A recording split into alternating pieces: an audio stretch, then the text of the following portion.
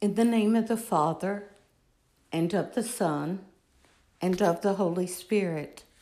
Amen. Hail Mary, full of grace, the Lord is with you. Blessed are you among women, and blessed is the fruit of your womb, Jesus. Holy Mary, Mother of God, pray for us sinners, now and at the hour of our death. Amen. Peter began to say to Jesus, "We have given up everything and followed you." Jesus said, "Amen, I say to you, there is no one who has given up house or brothers or sisters or mother or father or children or lands for my sake and for the sake of the gospel, who will not receive 100 times more now in this present age, houses and brothers and sisters and mothers and children and lands, with persecutions and eternal life in the age to come. But many that are first will be last, and the last will be first."